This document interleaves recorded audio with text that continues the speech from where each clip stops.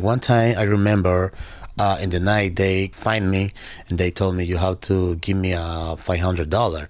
But it's crazy because you don't have $500 in your pocket in El Salvador. It's a lot of money, right? And then somebody hit me in my head behind me, and when I remember, I am fall down on the ground, and maybe 2 hours later they almost kill me. Some people help me.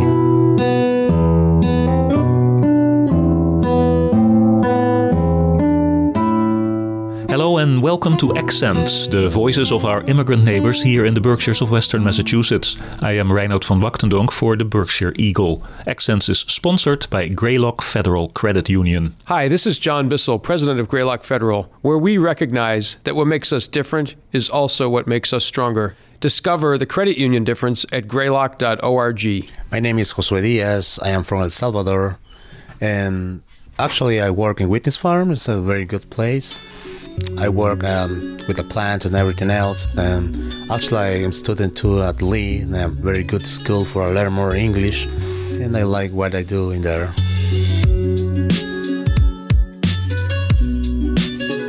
Tell me about El Salvador. Tell me about the neighborhood where you grew up.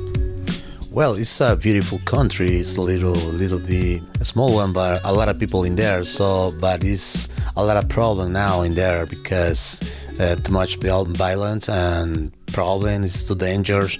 It's the reason some people come from over there to here, like me, So it's a beautiful place, but anyway, we have to leave because we're looking for a better life here in the United States. So are you from the city? Yes, I am from the city. San Salvador. San Salvador, exactly. Yes, it is the name. I remember in the middle school, not too much problem, but a little bit more time or later, too much problem coming. So there was even trouble in school? Yes. Like fighting and stuff? Fighting, drug, gangs.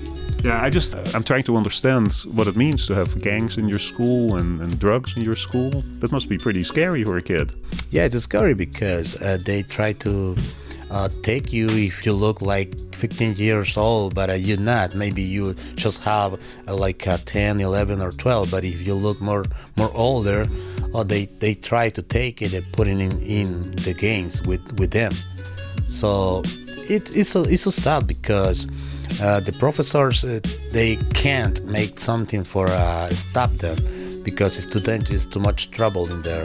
So the police too try to stop that, but it's like impossible. Did that happen to you? Did they try to pressure you to go into the gang? Yes, not exactly when I school, but later when I tried to work. I remember before come to here, they almost killed me too. Describe that. What happened? Well, it's a little bit sad because when I was over there, I work as a bus driver, I work as a tourist, and my old business too. And they look at me, and then they told me you have to pay money for a live to work, for a live alone, for a live in peace. So and then I did a couple times, but if you pay money today, tomorrow they come back and give more money, and they do it too many times. So in this country, that would be called protection money. People demand protection money. Is that sort of what it was? Yes, it is. So you have to pay money for more security. But it's not security because you have to pay money for the games. It's not security, but you have to pay more money, and then it's going to be more strong. It's a little country. They know everything. What do you do? Where are you going? What are you going to do tomorrow? They know your family, your friends, everything. What do you mean by they? The gangsters? It's the gangster.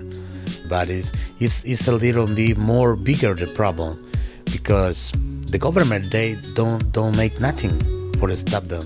It's too much corruption in there. When I decided come to here, it's because one day they almost killed me. They shot me when I drive my motorcycle, and I put my bike inside my home. And another day, just take my little bag with a couple shirt and come to here.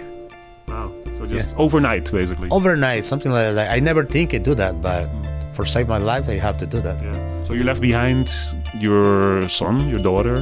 Yeah, I leave my son and my daughter with my mother. Well, thanks God now my daughter is here with me. Before you came to the United States, what did you know about the United States? What did you think of the country? Well, all the time when I was a kid, I see the United States in the TV, in the movies. I see that it's like a beautiful place, beautiful, lake, rivers, or something else. But now, when I be here, I'm pretty sure it is. It's a place, it's a country like for your dreams. I know you have to work so hard for do that, but anyway, it's a very good country. I don't know how I explain it to you, but it's like it's everything about the security. Because in my country, I'm feeling scary when I go outside, even when I go to work, right? So here I feeling okay. I can leave open my door all night, nobody coming, right? So and I feeling more comfortable, and I think it's a better life, and I'm trying to work hard for give a better life for my family too. Mm-hmm. So I love the United States.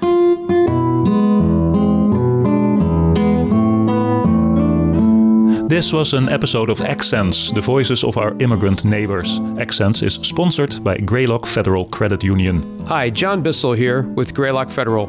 We hope this podcast helps you appreciate how our differences make us stronger. Discover the credit union difference at greylock.org. And for the Berkshire Eagle, I am Reinoud van Wachtendonk, and my accent is Dutch. Thank you for listening.